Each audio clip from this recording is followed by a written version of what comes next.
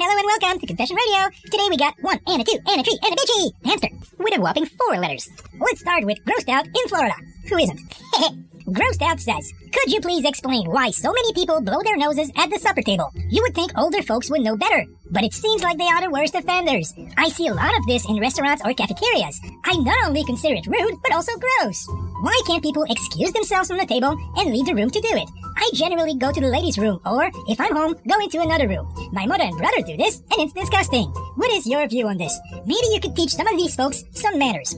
Well, Grossed Out, maybe we could start with you. First off, your mom, she's gotten a lot worse than mucus out of her body. Namely, you. If you saw how you were born, you would not be disgusted by a little Kleenex, alright? And your brother, if yours is as nice as mine, trust me, you've eaten his boogers a lot and you've never realized it. And you know what I think is rude? Watching people blow their noses, like strangers in restaurants. That's pretty rude. But I see your point. Manners are on their way out in our society. People are just no longer polite. People no longer just leave their seat for a pregnant woman on a bus, or leave the door open for a little lady at the bank before running off with her purse, or even show up for the president's inauguration. People just are rude today. But good manners are exactly like world peace, or fighting climate change, or the name we give to the entirety of the cosmos. It begins with you.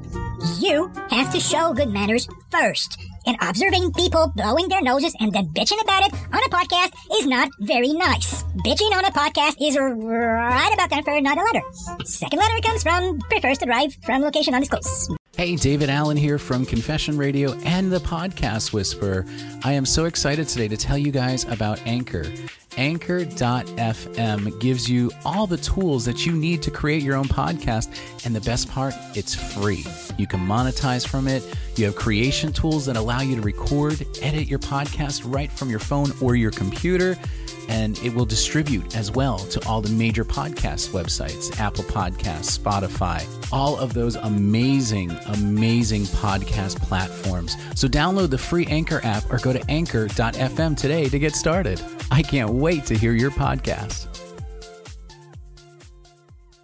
Which means it's probably pretty far, which is why she'd like to drive rather than walk.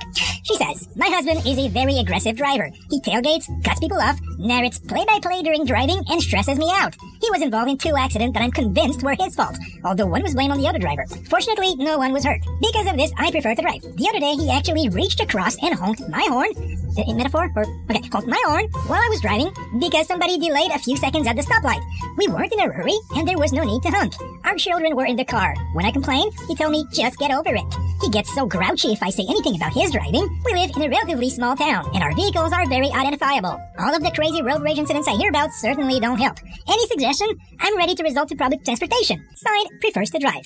Well, there's nothing wrong with public transportation. I'm all for that. It's affordable, it's ecological, it's nice, and you don't have to drive yourself. But don't blow your nose in that, because there's a chick who really doesn't like that. I mean, if you blow your nose in a bus, she's gonna start bitching and moaning, and she's gonna say, don't blow your nose in public. Okay? Here's the thing. From what I understand here, you are the peacekeeper in your couple. Your husband is grouchy, he's impulsive, he just gets road rage, and doesn't really mind if he puts your children's lives at risk when he's driving. So, sweetie, you're gonna have to poke the bear, and then kick him in the schnitzels. You need to have a fight with your husband. Because sometimes when couples don't fight, it means they just let their problems fester and get worse until they can't be resolved anymore. And in your case, well, you have a problem. Because if he tells you to get over it just when you're trying to tell him that he's being dangerous when he's driving, I think your problems go way beyond your little sedan. You need to have a fight, sweetie. It's gonna be nasty, it's gonna be fierce, but you need it. Couples need to fight. After that, either you'll live a better life, or you'll stay with your husband, but he'll drive more sensibly. Okay? Oh, and by the way, if you have one of those big, tall, large, expensive SUVs, then you can also afford to buy a long broom to reach the roof, because there is snow up there too in the winter, okay? And if you don't take care of it, the wind will take care of it on my car, and I will thus forevermore refer to you as a winter wanker. Yes, I went British there.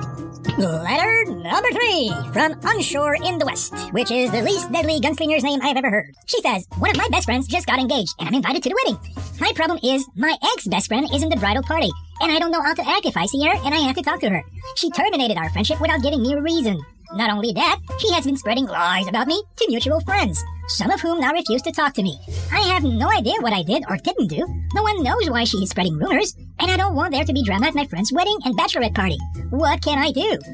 Well, it's not about you, right? It's about the lady getting married. So, A, you have to make sure she's gonna have fun. So, B, you're gonna have to suck it up. And C, people who want to piss you off will be pissed off themselves if you're not affected by them. So show up with a huge smile. Go to your ex-best friend, give her a hug, and say, I haven't seen you for so long. We need to catch up. I've heard about me a lot. I haven't heard about you at all. Let's have a drink later, but for now, let's have some fun for her, because it's her night. After that, if she makes any drama, it's gonna be on her. Because you made everything to maintain the peace for your friend who's getting married. You're not the one who's gonna look like a biatch, okay? You're the one who's there to maintain the peace. So have fun, let your bridal friend have fun, and let the other one either suck it up or make a fool of herself, okay?